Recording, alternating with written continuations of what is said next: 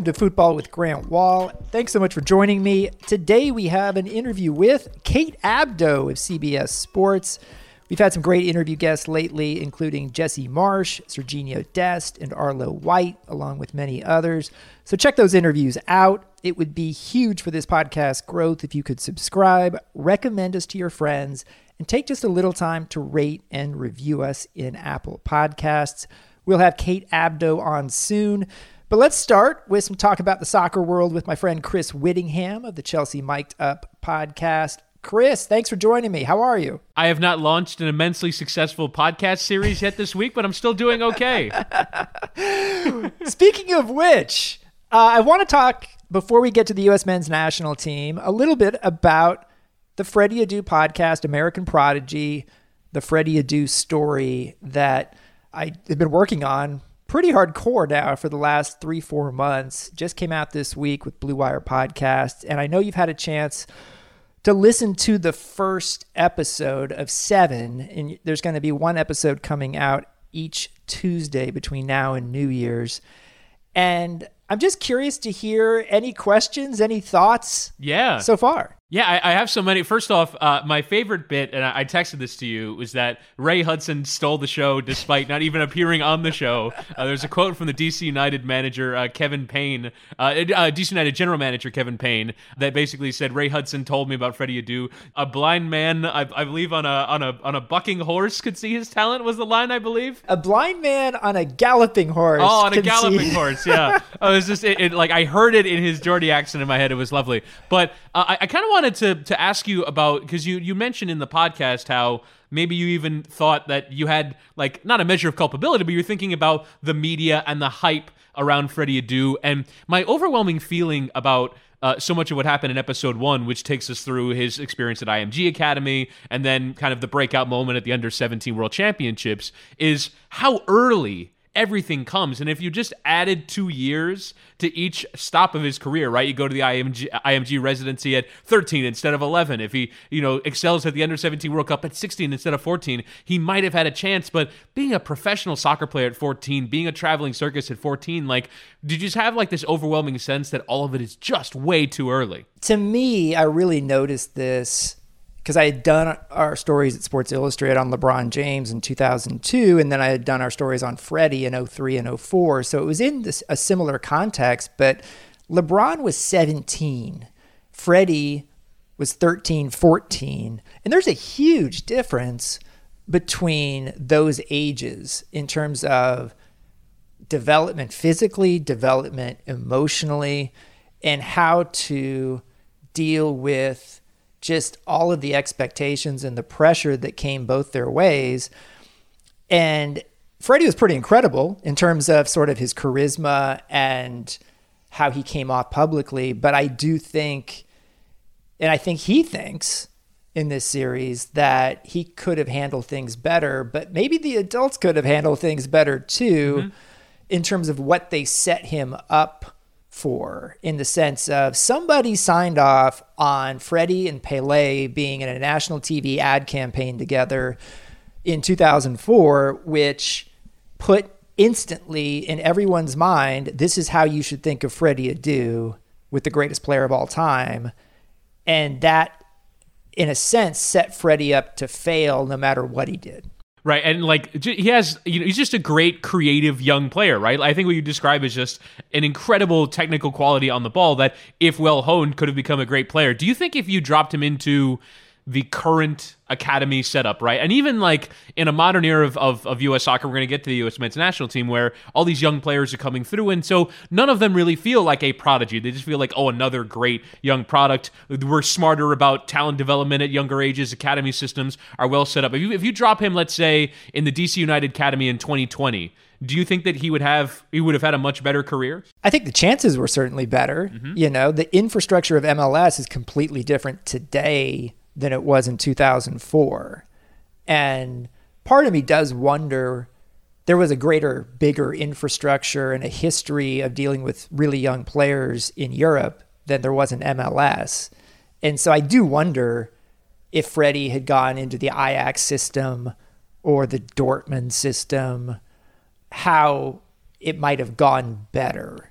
and how he wouldn't have had to deal with all of the media and the promotion that he had in MLS. And obviously that brought him a lot of money at a very young age, but was it better for his actual development? Probably not. So I think that's a big part of it. And American soccer, I don't think was totally ready for something like this. I noticed this when David Beckham came to the LA Galaxy, and American soccer really wasn't ready for that either. No, and you obviously wrote a book about that as well. But the other thing that kind of stuck out was that there were legitimate reasons for the amount of hype that he received when you compare, him to other youth prospects. Can you just kind of put us there? And you do some in the podcast, but like that feeling you have of watching him at IMG Academy going, my God, this guy. And then at the under-17 championships, which you say in the podcast that you paid your way to go to, like obviously you want to be there and see, all right, is this hype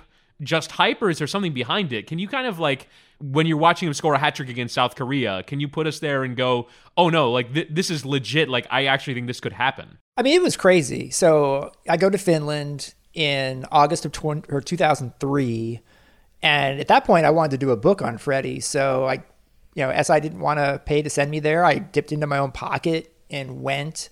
And like, Freddie's the youngest player in the tournament. And it's kind of weird because Cesc Fabregas was like in the hotel. They kept all the teams in the same hotel in Finland, in this fairly small town. Like literally there was a ski jump above, like on the hill above the stadium where they played this first game. And Freddie's 14 and they're playing South Korea, and he scores this wonder goal where he slaloms through guys for like 45 yards. And it's ridiculous. And ends up getting a hat trick in the first game. The U.S. wins 6-1. And you feel like this is happening now. Suddenly he's become a global story. And that literally is happening at the same time that Ivan Gazidis, who was negotiating for, with Freddie's agent, they're sitting next to each other in the stadium and like looking at each other. It's such a great scene that you paint of like you can see the agent seeing dollar signs, and even Gazidis is seeing dollar signs that are going to be coming out of his pocket. Yeah, and it's just such a crazy situation. I just remember being in the stadium that day. I was sitting next to a guy who was a scout for a Premier League team, a guy who is presumably good at what he does. And he's like, says to me, like, I think that player is going to be the best player in the world someday. And so it's hard not to speak to him and to other scouts and coaches at the time and not think this guy's going to be a star. Mm-hmm. And I think there's a tendency now with Freddie Adu that, he didn't make it. Therefore, we think present tense that all those people who said he could be that good must be idiots. When the fact of the matter is that not all phenoms make it. And it doesn't mean that the people who saw them and might be respected and have thought he could have made it, that they're just bad at their jobs or dumb. Right. It's like when you play, basketball at the rec center at your college and going, wait, how isn't that guy in the NBA? Like, there's always like the one guy on every soccer field and every basketball court. Like, that guy should have been a professional. And you do like wonder what are the reasons why they didn't make it. The last thing I'll ask you about is the international influence on this story. You mentioned how, there's a scene where at 12 years old, Inter Milan are offering hundreds of thousands of dollars when negotiating with MLS. There's also offers from abroad. And then I thought the most interesting bit was you mentioned a story in which Manchester United bring a bunch of Americans over, and Alex Ferguson is asking for Freddie Adu's phone number. Like that's such a wild scene. Can you put us there? Yeah. So in 2003, I was part of a small group of U.S. journalists that Man United had signed with Nike, and we got invited to spend some time at Manchester United. And it was an incredible time to be there because they had a Champions League game, which became a famous Champions League game against Real Madrid with all the Galacticos, that OG Ronaldo had a hat trick, got a standing ovation from the Old Trafford fans coming off in the game. David Beckham was about to be sold to Real Madrid. Things had broken down between him and Sir Alex Ferguson, so he didn't start, but then he came on and scored twice. And it's just an epic game because you had Zidane, Figo, Ronaldo, like Beckham, all of these guys involved, and Real Madrid ends up advancing. And then the day before that, they set up these interviews. I got to interview Sir Alex Ferguson one-on-one the day before this giant game against Real Madrid. And like, it wasn't me who he asked for Freddie Adu's phone number. It was a friend of mine named Josh Dean, who's a magazine writer, who told me about it. And I think I had Freddie's number at that point because I'd written a story. And so I gave it to Josh, who gave it to the Man United people. And it shows you that, like, they were aware of Freddie Adu. They wanted to establish contact. And eventually he does, a couple of years later, I think, he does spend some time with Man United. Whether it was an actual trial or not, I think is up for some debate. But, it doesn't end up sticking with Man United. But like, if Sir Alex Ferguson at the height of his powers wanted Freddie Adu's phone number, that should give you an idea just of how the legend of Freddie Adu had spread. And you kind of wonder, like the legitimacy of all these things, right? Because so many years later, and we've seen, and look, like he still became a professional footballer. He still played in Europe. Like he had some, I remember there was moments, particularly the 2011 Gold Cup, when it's like, all right, maybe there's a career rebound on for this guy. But like the fact that these massive clubs at such a young age had spotted, as you correctly dub him, a prodigy, kind of backs the credibility of, no, this wasn't just Nike made hype. Like, this is a legitimate player who in another world could have had a world-class career. Yeah. And I just, for Freddie's sake, wish he, would have done some things himself and would have had maybe a bit more shrewd decisions made by some adults, and might have given him more of a chance to become what we thought he could become. This is still a guy who scored a hat trick in the Under-17 World Cup and the Under-20 World Cup, was the first player ever to do that, who made around $8 million in his career. And so, like, to say it's a complete failure, I think I get it, but like in terms of expectations, but part of this storyline as the episodes will continue to come is like, is Freddie really a sad story? Because the people around him and Freddie himself, who's not bitter, don't think he's a sad story. And I agree with that assessment, just because, look, anyone who goes from, how many MLS academies right now think that their best academy player is due for a 10-year career, and they don't even make it as professionals, right? Like, there are so many, and I've heard the Guardian do like this list every year of, like, basically they have a bunch of scouts domestically and all over the world. It's like, looking for the next gems, right? And every year they kind of follow up 5 years on from when a player is like 15, 16. Where are they now? And like 20% of them are out of the sport. Like they don't even get to that level. So yeah, to go from being a young man in America to playing club football in Europe is not insignificant, right? And I know, a lot of players have gone on to do it, but it's still a relatively small number. So yeah, by the specter of your average human, he had an incredible footballing career. But again, when you compare it, as you said, once you start the expectations with Pele, then of course the next step is a disappointment. Almost even if he became, like, I don't know, if he had Clint Dempsey's career, if you compare him to Pele, like, he's still a disappointment. It's crazy when you think about it. I'll be curious to hear your thoughts on future episodes, but thanks for spending some time with me on this one. If anyone wants to listen to it, it's American Prodigy, Freddie Adu, wherever you get your podcasts. I want to ask you about U.S. men's national team. We finally got to see them play really for the first time since, like, I guess they played in February, but that wasn't the full team. First FIFA date they had games on in a year because of the virus. What for you will be some of the takeaways out of this? My primary takeaway is it's a bit bigger. It's probably a bit too big and too global, but I remember when Jurgen Klinsmann was brought in, and the whole conversation on Jurgen Klinsmann was that a coach would change the style of the U.S. national team, right? That all they needed to find was, whether it was Marcelo Bielsa, Jurgen Klinsmann, some attacking manager that with his ideas could imprint upon the American game whatever the next evolution was. But Now, with the clarity of hindsight, you realize that it's the quality of the players that dictate that, right? That you upgrade your style with quality of players. And so even in the 0-0 against Wales, you just see things that you're not terribly accustomed to Americans doing on the field. And so it is about having Weston McKennie and Tyler Adams and Serginho Dest and Gio Reyna play at all these massive clubs and just a raising of the level. So Greg Berhalter, yes, he wants to implement some of those ideas, but they don't fall at the feet of the players who can't execute them.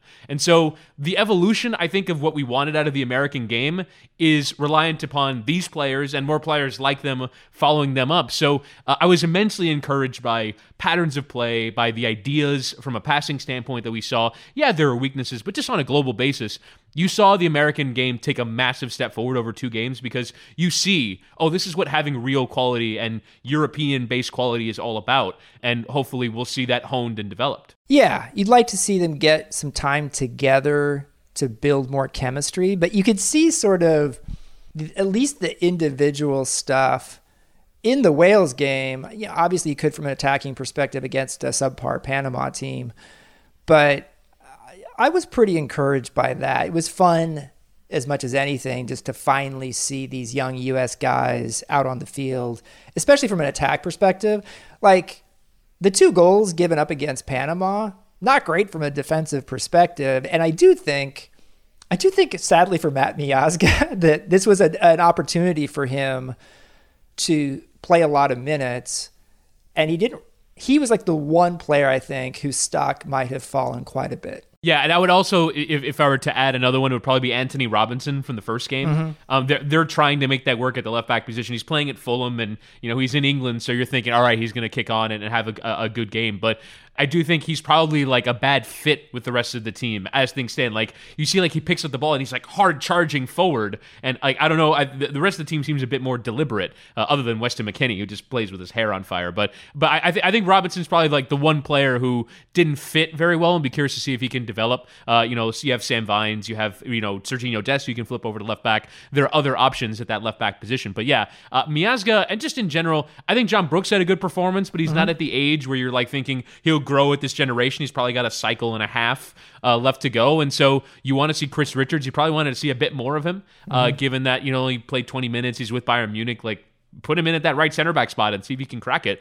But yeah, I would say probably Miazga and Robinson would be the 2 where you'd have a little bit of I don't know if they're going to be part of the long-term future. And obviously part of me wants to see Christian Pulisic, of course, get some time with these guys and stay healthy for a while. He did spend a little bit of time with the team. And like the other aspect I've noticed talking to these guys, both on the record and off the record sometimes, is they like each other. They like being able to meet up and spend some time with each other, because a lot of these friendships actually go back several years to when they're playing on youth national teams for the U.S. And so just seeing that excitement from them on their Instagram stories, things like that. Weston McKennie, to me, appears to have improved. Not that he was bad, but like I think he has taken his game to something of a new level already at Juventus. And I think a lot of it has to do with role definition, right? Because with Schalke, it really was just run around in circles. Like the tactics under previous management were, very minimal. Like it was just, the Bundesliga is up and down, very transitional. You're pressing, you're getting after teams. And I think McKennie kind of took a similar approach with the U.S. And I think as well, having not placing Tyler Adams in the center of midfield as well, whether it's Will Trapp or Jackson Ewell or whichever distributor Greg Berhalter wanted in there, also kind of required McKennie to do more running for the U.S. And so now that you put Adams in there, you define, all right, you're going to be in front of Adams, we want you to press, and we want you to kind of, close down side to side, but you're ultimately in that number 8 position. And it's the same thing with Juventus, right? Because, very tactical league, and Andrea Pirlo clearly, and I've read this as well, and Matteo Benetti mentioned on the podcast that Weston McKennie has been told, given specific instructions. I think that specificity has clearly led to a jump in level, because once you kind of dedicate all that energy into one place, then it seems like it's really paid off from a technical standpoint. Like there are moments where he's carrying the ball out of trouble, kind of flicking the ball around and doing things like, wow, I've not seen Weston McKennie, try those things. So he just carries himself with, like, I saw an increase in the confidence that he carried himself with. Never mind kind of the tactical reasons why I think he's come along so quickly in the space of a couple of months at Juventus. Was he doing stepovers at one point? I think he was, yeah. Well, I definitely know Serginho Dest is definitely doing stepovers and snakes and trying to meg defenders. Like, that guy's got some sauce, Serginho Dest, from right back. Which is fantastic. I also wanted to ask you about Yunus Musa, who plays for Valencia, 17 years old. He turns 18 later this month, and got a lot of minutes and had some really encouraging moments in a central position, which is slightly different from what he does at Valencia. Here's a player who is eligible to play for 4 countries. He's played for England at youth level, but he's also eligible for Ghana. He's also eligible for Italy, born in New York City. Really interesting story. And he seemed to have a really big smile on his face when they took the picture of the starting 11 against Wales. I guess all you can hope is that he chooses the U.S. when he has to make a decision. Yeah, I mean, the next competitive game that you lock him in would be in May. So you kind of wonder in the intervening period what those other FAs will have in store for Yunus Musa. And look, for me, the reason why the U.S. has had, if they've had any advantage in these recruiting battles, is playing time, right? You're just like, hey, we think you can play in our full national team now. And I think those 2 performances from Musa kind of dictate that, in a full-strength squad, Musa would play. And so if you compare it, for example, to England, where if you're playing him in a central midfield position, you have Mason Mount in that area, Phil Foden, Declan Rice, Harry Winks. There's those, and if you play him in his club position at Valencia, down the right, it's Jadon Sancho, Marcus Rashford, Raheem Sterling, Jack Grealish are in those wing positions. I mean, it's spoiled for riches, England. So, and you go on down the line, Italy, maybe Ghana has something to say, but the U.S.'s advantage has always been that ability to play. And you mentioned as well kind of that feeling in the camp, and you wonder as well if guys like McKennie and Adams and the leaders of the group were making Musa feel part of the group and wanting and kind of engendering that feeling of him wanting to come back. So definitely immensely encouraging. And the U.S. is actually, as much as sometimes U.S. soccer gets some criticism, they've done pretty well in some of these recruiting battles. So right. I would back them to at least have a chance here and retain this player. Yeah, it's pretty exciting. From what I understand, he will sign a new contract with Valencia soon when he turns 18. So very exciting for him. And I think it's neat to see, U.S. men's national team fans have gone through a lot in recent years. And so I'm going to let them be excited here. And they should be. Good stuff. Well, thanks so much for joining me. Always good to talk to you, Chris. Thanks, Grant. This episode is brought to you by a streaming service I use that I love. It's called Fanatiz with a Z, and you can watch all the action in Spain's La Liga and other international leagues and tournaments live and on demand from your favorite device, whether it's a mobile phone, tablet, or directly on your TV with the Fanatiz app. You can also watch the top leagues from France, Portugal, Brazil, and Argentina. Plus, Fanatiz has the Copa Libertadores with some terrific round of 16 matchups starting soon. Fanatiz features channels like beIN Sports in English and Spanish, Goal TV, and many more. And it only costs $7.99 a month. If you'd like to try Fanatiz for yourself, you can get a free week-long trial by clicking on the link in the episode description or by going to fntz.co/grant-fz. One more time, that's fntz.co/grant-fz. Thank you very much to Fanatiz for sponsoring this episode. Fanatiz, the world's largest stadium. Now, here's my interview with Kate Abdo. Our guest now is my old friend and work teammate, Kate Abdo, the studio host for CBS Sports UEFA Champions League coverage on CBS All Access. Kate, thanks for coming on the show. How are you? Always good to see you. I'm great, thank you. I'm good. I want the listeners to know before we get going here that when you came on the Zoom, you were still taped from, I think, a boxing workout. What's going on here? I have my hands wrapped. Yeah, I'm in London right now. I'm in quarantine. And so I wrap up my hands and I just do a boxing workout. I bought a heavy bag to go in the apartment in London, just because it's total lockdown in London. So the last trip that I was here, we actually had the gyms were open. I could work out, and it's just kind of a balancer for me. And I miss it when I don't have it. So I just wanted to make sure I've got something I can do in the apartment. Nice. I like it. So Champions League group stage and all 6 match days are taking place over just 8 weeks this season because of the scheduling situation in general. You have a 2-week break right now for the international window. Now, you live in Los Angeles, but your CBS studio is in London. You're in London right now. How are you negotiating all that with all the lockdowns and everything? With a lot of frustration. I think, like anybody, it's tough when your routine and your lifestyle is so impacted, right? And kind of we all have the different things that make us feel sane and make us feel good in a day. And I feel like when you're dealing with a quarantine and a lockdown, and at the moment the UK is totally locked down, so a lot stricter than the restrictions back home in the US, there's just an element of wanting to be able to do more, of feeling like we've been in this situation for a long time already. At the same time, I'm aware that I lost 2 jobs because of COVID, and I was very nervous about, my financial situation and the home that I had just bought and all of those things, for a good number of months. So I'm also extremely grateful to have the opportunity to work, to have the opportunity to earn a paycheck. And more than that, to do a job on a show that I'm really enjoying, and that I also feel, I feel like it's a soccer show we can be proud of, which is really exciting to me, because it's not something I think I've always felt.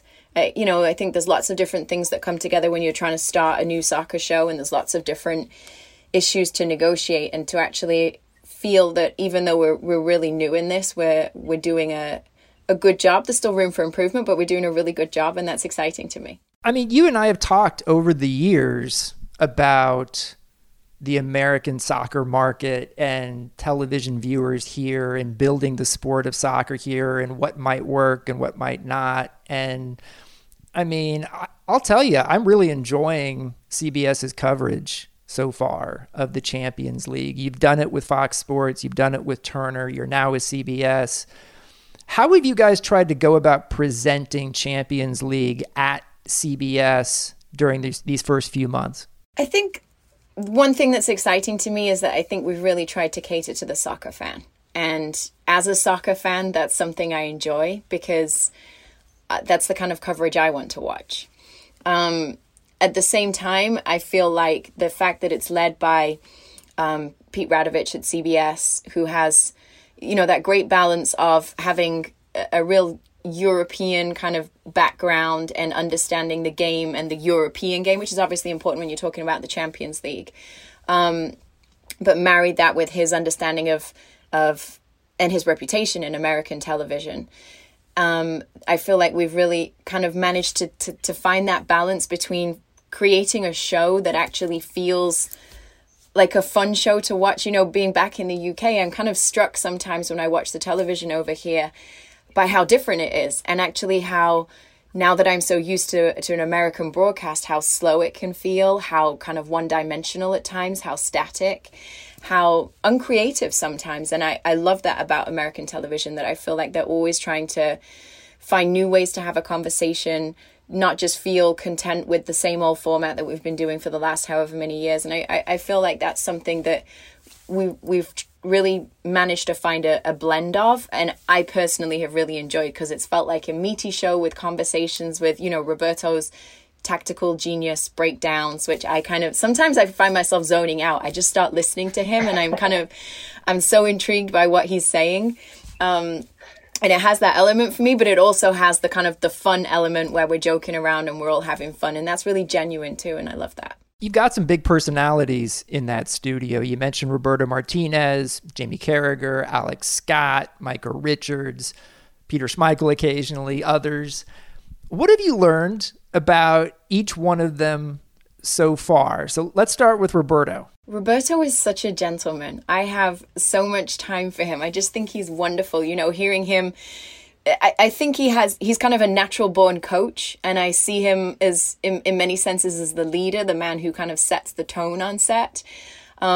I love to watch how he interacts with everybody. I think you learn so much about somebody, not just how they interact with the rest of the talent, the rest of the other big name footballers that are around, but everybody who has a role to play in a TV production. And I love the way he does that. You know, you'll find him occasionally giving relationship advice or this or that, and he's a great person. He's a really good guy, and I really love that he is so, you know, he has a very important job in world football. He has a high profile, but when he comes to CBS, he has done hours of research and pulled together, you know, this element that he'd like to talk about. And he's got exact time codes from exact games of which footage he wants. And to have somebody who has that much responsibility outside of the studio, but still comes to the studio with all of that on board and really just ready to kind of add to the show and bring another level of content is fascinating to me. It's very cool. One of my favorite Roberto stories, I had a chapter on him in my book, was that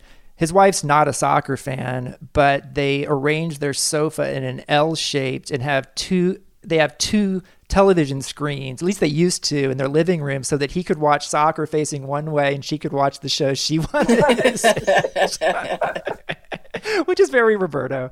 I love that, though. But that's just him, right? It's that he values family, he values relationship, and he understands how to create a real balance in his life, even though he has, you know, so many different responsibilities. Jamie Carragher, what have you learned about him?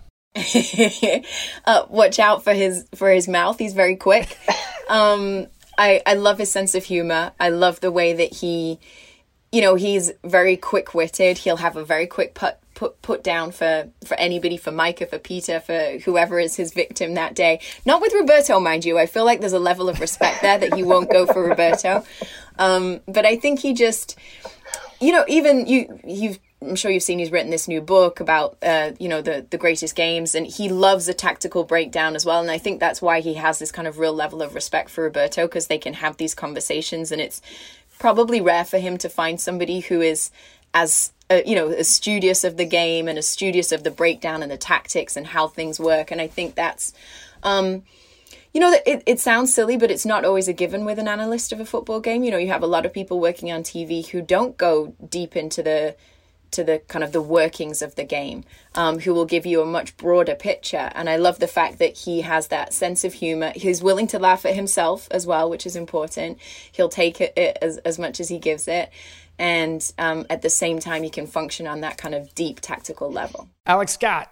Alex Scott is, you know, I'd never worked with her before, and I kind of really fell in love with the energy that she brought to the show when she was with Peter Schmeichel over in Lisbon. I thought they were really great together because Peter's just a different energy. He's a totally different type of person. You're always dealing with a bit of a delay. You know, English isn't his first language anyway. So, you know, I think sometimes it's harder for him to come back quite as quickly. But I thought that she kind of lifts she has a Micah Richards type effect. She lifts the room that she's in. And I think that's very cool. And obviously, as a female, I have a lot of respect for her personally. I think that, you know, obviously in the game, but also in television, because I feel like, particularly in the UK, she has pushed a lot of barriers and she has not had an easy time because of that. I feel like she's taken a lot of stick. I do feel like Europe is somewhat behind America in terms of their acceptance of female analysts and their acceptance of a woman's ability to talk about the game, which in 2020 is disappointing. But she's one of those people that has really broken through and taken her place at the table because she deserves it. And I have huge respect for that. Micah Richards. Micah's one of my favorites. There are certain people that have that, you know, I think there's a lot of skills in broadcasting that you can learn. You can learn how to do your research. You can learn how to best communicate. You can't learn to have an infectious laugh, a great smile, and just a big personality. And I'm not reducing him to those things. I think he brings a lot more to the table. It's wonderful, you know, from our perspective, to have somebody who's so current and who can talk to situations in the modern game. I know Jamie's still pretty current, but Micah more so, and more connected with the current players, I think. But he just has a warmth, and there is nobody who is better at taking stick and you know, if you try to make fun of anybody the way that we make fun of Micah, I feel like most people would eventually get pissy about that, and Micah just doesn't. He's so good-natured. He enjoys a good laugh. He's willing to be the butt of the joke. He adds another element for us, for sure. Now, I don't think you can fake chemistry on television. And my sense is it's kind of your job to help with that chemistry. And it seems like from watching this, you guys have done a good job with that early on. And I'm wondering, what do you do in your role to try and promote that? Or is that something you can't just say, I'm going to do this? It just kind of has to happen. It's funny, isn't it? Because, like, if I think back to Turner Champions League, I was with Stu, Mo, and Tim, who I consider all of them to be good friends now. And I feel like off camera, we had fantastic chemistry. I don't know if it always translated on camera, but I think that off camera, I felt like I was just spending my days with three of my really good friends. I think that with this job, everybody is kind of more, we're arriving in and doing the studio show. It's a different time. COVID is a very different time. We can't go out for group dinners. We can't do anything social. There's none of that team bonding that I maybe had with Stu, Mo, Tim, with us all staying in the same hotel, hanging out, going out for dinners, all of that stuff, getting on flights back together, everything. So COVID definitely makes it more difficult to build a rapport. Somehow I do think it really naturally has just existed. I think it's probably helped that, Micah and Jamie work together in different scenarios in the UK. Roberto is a known face on UK television. There is the sense of it kind of being a group of people that, other than me, who have kind of worked together and known each other. I think as the host, you're right. It's kind of your job to try and sense the personalities and sense what will work. How do you get the best out of a Jamie or a Micah? How far can you go with a Roberto? Are there certain jokes that he'll find funny, or is there a limit to that? And I think you have to try and balance that. But I think it has, in some ways, it's just been fortune. It's just kind of worked. And I don't know if I could put my finger on why. I do think you have to give real credit to CBS in that, actually, because I think that they really studied who they wanted to have on set. I think that was one thing we struggled with at Turner at the very beginning, is that we still weren't sure when we launched who our group was. And we kind of, you remember, we changed people in and out as we went. I think the fact that CBS had such little time to get ready, picked up this major product super last minute at a point where I certainly never expected them to do the August tournament. I just thought, no, that's too much of a stretch. For them to do that and actually have their team in place by the time we did that was ridiculous to me. I don't know how they did it, but I think they really earmarked, this is what this person brings to the table. They looked at creating that balance, and it's played out, I think, for them. It seems to me like you also have more time for a pregame show and postgame than Fox and Turner used to have. What do you try and do with that? Well, this is the thing, isn't it? Like, I'm so traditional in some ways that I love it when things are just on broadcast television. I like to be able to turn on my TV and not have to go through an app and all of that. I'm kind of old in that sense. At the same time, I do really value the fact that when we do a post game on CBS All Access, there is no off time. There is no, we got to get off, we can't finish this conversation, we got to move on, we got to get to a break. It's so much more casual than that, and so much more free than that. Obviously, there are still, commercial boxes you have to tick, but we can pretty much wrap up the show when we want. So if we're still going on something and it's good content, I love the fact that we can go longer. I think, to me, it's been exciting to see the amount of build-up that CBS want to do, because I think it kind of speaks to how much you care about a product, how much you think it's worth. Is it worth putting an hour's studio around it? Because it's easy. It's not easy, but it's easier to just put a game on and, have the commentators take you to it or whatever. And that would be an easy solution for example, the earlier games when there's the 2 kickoff times, and kind of just keep everybody fresh for one game. But we've been searching for solutions of, well, how do you kind of do a pregame for that and for that? And I just love the fact that we're giving time to it. That's exciting to me. If you want to have some fun with Roberto Martinez, by the way, have you guys shown the viral video that someone shot of him dancing at a rock concert when he was the Everton manager from a few years ago? Because if you just want to, No, but you know I'm going to Google that after this. It's fantastic. Let's see what else we have here.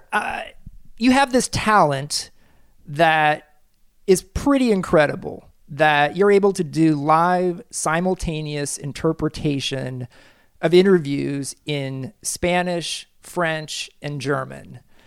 And I've had lots of people ask me, where did Kate get these outrageous language skills? And I'm wondering if you could share the story. Yeah, I mean, to be honest with you, I didn't really realize I could do that until they kind of said, and that's one thing I like about Pete, is that he's daring and he doesn't he's happy for things to fail, but he'd rather have tried them than not have tried them at all. And so I know that there was a conversation that went on in the production room where they realized they had some sound from, I can't remember who it was the first time that we did it. And they said, but it's only in Spanish. We can't do it. And Pete said, well, put it on. She'll just translate it. And they said, well, she's not heard it. What if it goes wrong? What if she can't understand? And then he said, well, we'll all have a good laugh at her that she says she's fluent in Spanish and actually she can't do it. So he was like, what we got to lose? And from then on, it's just kind of become, well, here we go. This is a way of getting good content into the show in real time. And it's worked. It's not always easy because with production, you have other voices in your head. You're trying to dial into this voice and you're dealing with different accents and different styles of speaking, and it's just a lot, and you're trying to talk at the same time. It's a lot to do at once. Sometimes I feel a little bit fried after a long post game, but I think just the language skills just came from at school. It was probably really the only thing I really felt I achieved in.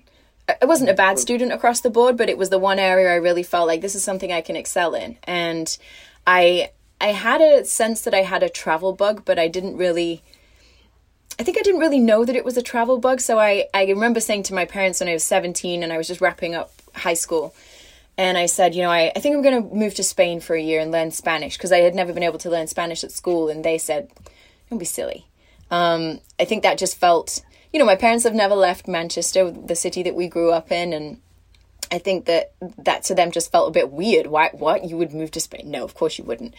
And I said, no, really, I want to organize this. And they said, but you have a place I got a place at a college in Birmingham. So I was going to go study languages in Birmingham. And I said, I know, but I can delay that for a year. Let me just go do this. This is exciting to me. So my plan was to go to Spain, study Spanish, and then go to college and do Italian and French. And I went to Spain, and, I'd grown up in Manchester. It rains all the time. It's grey. And I went to the south coast of Spain, and I was like, wow, this is a different lifestyle. And I just thought, I'm not sure I really want to leave this. So I lived with a family just to make sure I did that kind of full immersion experience. I went to Spanish classes. I got a job in a bar, and then a cafe, and then an internet cafe, which is ridiculous if you know how bad I am with technology. And I just kind of jobbed my way around until I eventually decided, okay, I'm going to stay here for college. Actually, I don't want to go back. And I did the high school diploma in Spanish, the same one that the Spanish kids do, so that I could get into college. Did college. And then I kind of thought, well, gosh, I don't really want to study. So maybe languages again is the thing to do. So I took French, English, Spanish, but I needed one more. You had to do another language, and the choice was German or Russian. So I was like, ooh, I think German sounds easier. And that was why I ended up doing that. And then I think if you study languages, you do get the sense, I'm sure you've found this, that sometimes it's hard to learn from a book. And you think you can speak it, because you do your practice and you think you know words, and then you actually speak to somebody live and you realize, wow, this is a whole different tempo. I wasn't expecting this.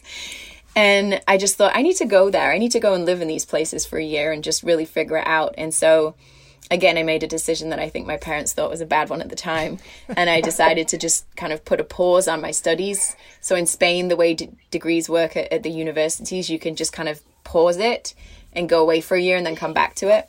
And so I went away and I was in Munich for, I think it was 8 months or something, in Paris for another 8, and just kind of worked in Paris. I worked in Zara. I worked in a photography marketing store. I worked in a cafe, the same kind of thing. Germany, I worked in the equivalent of Starbucks. But, they were just jobs where I spoke to people all the time. I engaged with people, and you just learn to talk.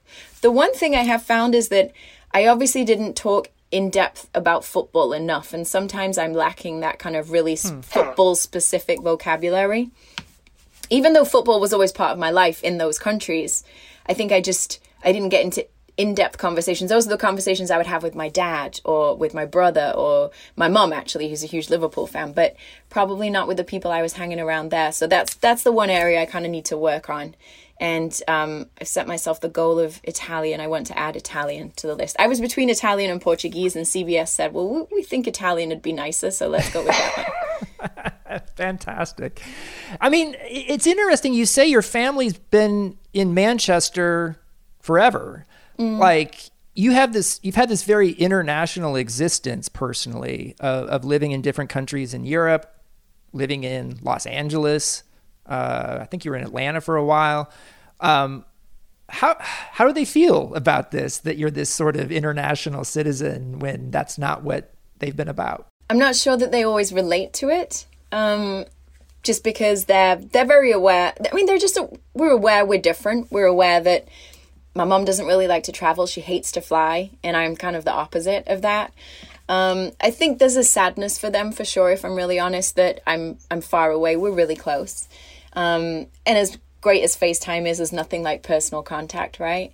And so I think there's an element of sadness. And I think that actually the CBS job, that's been one of the real blessings of it, is that it's given me that ability to say, hey, I'll come by, I'll pop by. With COVID, it's been more difficult, but I know that, you know, over the rest of this year, hopefully it's going to get easier and easier to just jump on a train and kind of be closer. And I think the fact that I'm on their time zone makes them feel more excited about that somehow. I think, you know, it's just always important to respect other people's mentalities, right? And I have a real respect for how they live. It's not the life I would choose, but I love the value that they put on certain things. I love that they are, you know, if you live in LA, I feel like there's a lot of surreal stuff that goes on in LA, right? And you can choose to buy into that lifestyle, or you can choose to kind of create your own world. And I kind of feel like that regular contact with, you know, my family in Manchester, my dad, who's proud of the fact that he's worn the same shoes for the last 20 years. And, you know, he just keeps changing out the shoelaces. And I love that about him, because I have been blessed in certain ways with travel and different locations and, you know, high profile jobs. And it's been a real blessing to have them, that I go back to Manchester and it's the most normal city in the world. And I feel really at home there. I love it. I do remember you telling me that in August you were able to see your parents briefly when they were celebrating their anniversary, which I thought was really cool. Yeah, their 50th wedding anniversary. It was very nice. Cool. You've lived in the U.S. for a while now. In what ways do you think you've become more American? Apparently my accent, I get a lot of stick for that. I don't hear it, but people do think I'm pretentious and I try and sound like an American, according to Twitter anyways. Honestly, I think that's just kind of a byproduct of the languages. I think one of the reasons I can deal with multiple languages is I just have an ear, I guess, and I pick up things around me. And I guess the same happens with an accent. Do you know what? I realized how American I feel, or how Americanized I feel, when I was away for the elections, and I really struggled with that. Actually, I felt disappointed, and it was the Tuesday night, wasn't it?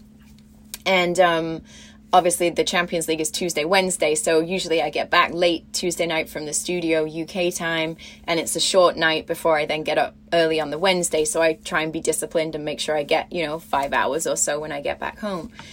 And I wanted to have CNN on. I wanted to feel like I was part of it. I kept saying to myself, there won't be a result. Like you're not waiting for anything. You're not going to miss anything. Right.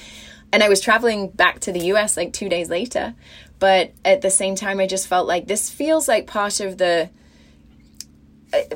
culture that I live in, part of something that I'm hugely invested in, that I pray and hope for better in. And I kind of just wanted to be part of that experience. I missed not being with my fiance and watching that and kind of feeling a renewed sense of hope together, And so I guess that kind of drove home to me how much I love this country.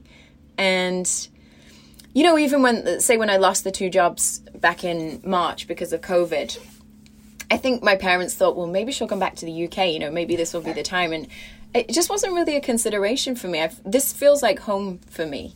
And I say that even though, you know, my fiance lives in New York, I'm in LA, like we haven't got that kind of communal base just yet. We're working on it, but it still feels like home. That's cool. I'm glad to hear that. We've seen you cover some other sports besides soccer, like boxing. Is there any chance we'll see you doing any work in boxing or other sports in the near future? Yes, I recorded a Zoom show a few days ago, actually.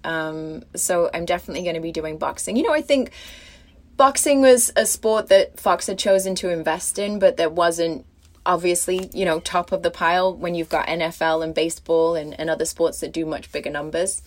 So I think that they've been doing their shows, but they've been doing it on a lesser scale when it comes to pay-per-views and bigger fights and stuff like that. The plan is for me to be involved again, which I'm super excited about.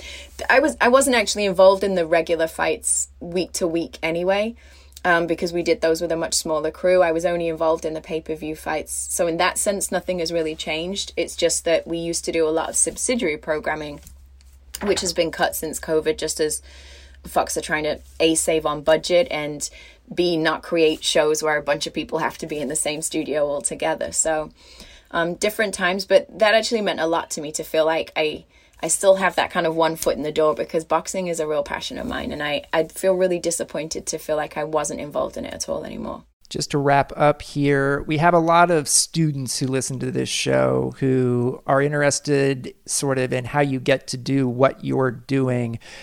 What sort of advice do you have for students who want to do what you do?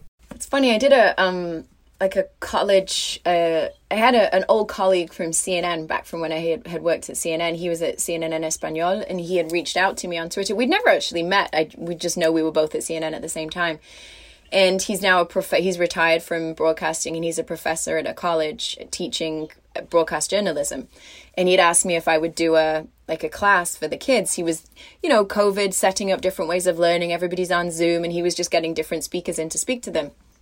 And I said, well, I don't know that I can give anybody who wants to do what I do any good advice, because I don't feel that I had a traditional journey or a journey that anybody else can follow.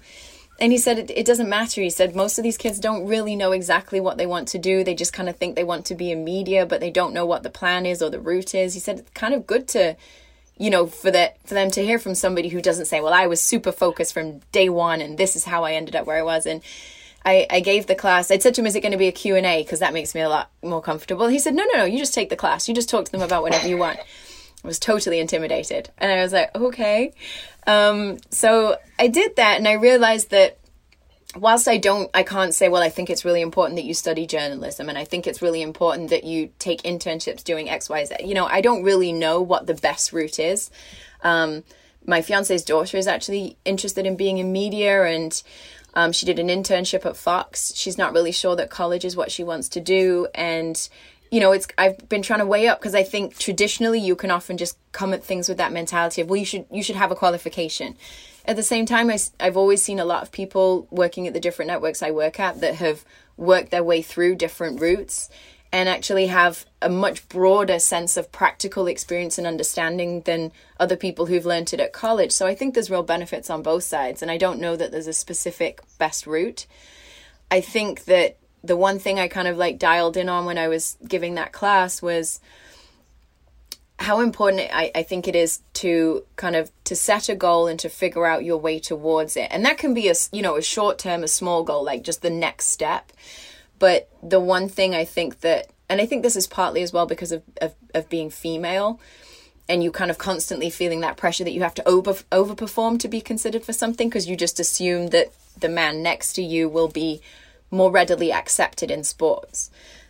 So for me, it's just kind of like that incessant over prep and feeling like I'm ready for a situation, and feeling like I'm that kind of person that takes confidence from planning and preparation anyway. It gives me that kind of sense that if I go on air and if everything falls to pieces, which it can do on live TV, then I'm good anyway, because I have my talking points. I know I've got some stats, I've got this, I've got that. And so I think for me, it's just kind of having that clarity of what's the next place I want to get to, and always kind of mapping out your little routes, just little steps towards that, rather than thinking, well, I want to have a show on Fox, okay, well, that's further down the show, but let me figure out where do I start here and what can I do? So for me, that's as simple as like I was working as a translator, interning in Deutsche Welle. It's called, a German TV station, which was like my first internship after graduating college. And I was put on the business desk, which I was just useless at. I mean, my maths is bad, my business understanding is bad, zero understanding of stocks and shares. It was a bad fit.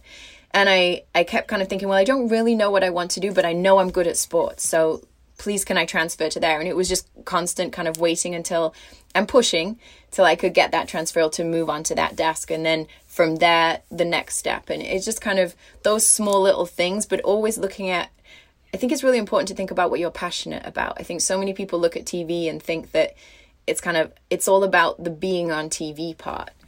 And it's not, the bit about my job that gives me most pleasure is that I spend my time studying stuff that I care about. It's hard to do all the prep and do all the reading, like the stuff you do for a book, right? I mean, I can't imagine how much research you do, but if you didn't care about football, it would drive you crazy. And that's the thing. I feel like you're always trying to assume more information, but you can only do that if you genuinely care. Kate Abdo is the studio host for CBS Sports UEFA Champions League coverage on CBS All Access. Kate, thanks for coming on the show. Thank you for having me. Always a pleasure. Thanks for listening to Football with Grant Wahl. If you like the podcast, you could do me a huge favor and hit that subscribe button and provide a rating and a review. I can't tell you how much that helps. I'd like to thank Kate Abdo as well as producer and pundit Chris Whittingham. I'm back soon with another interview of someone from the soccer world. Be safe, everyone. See you next time.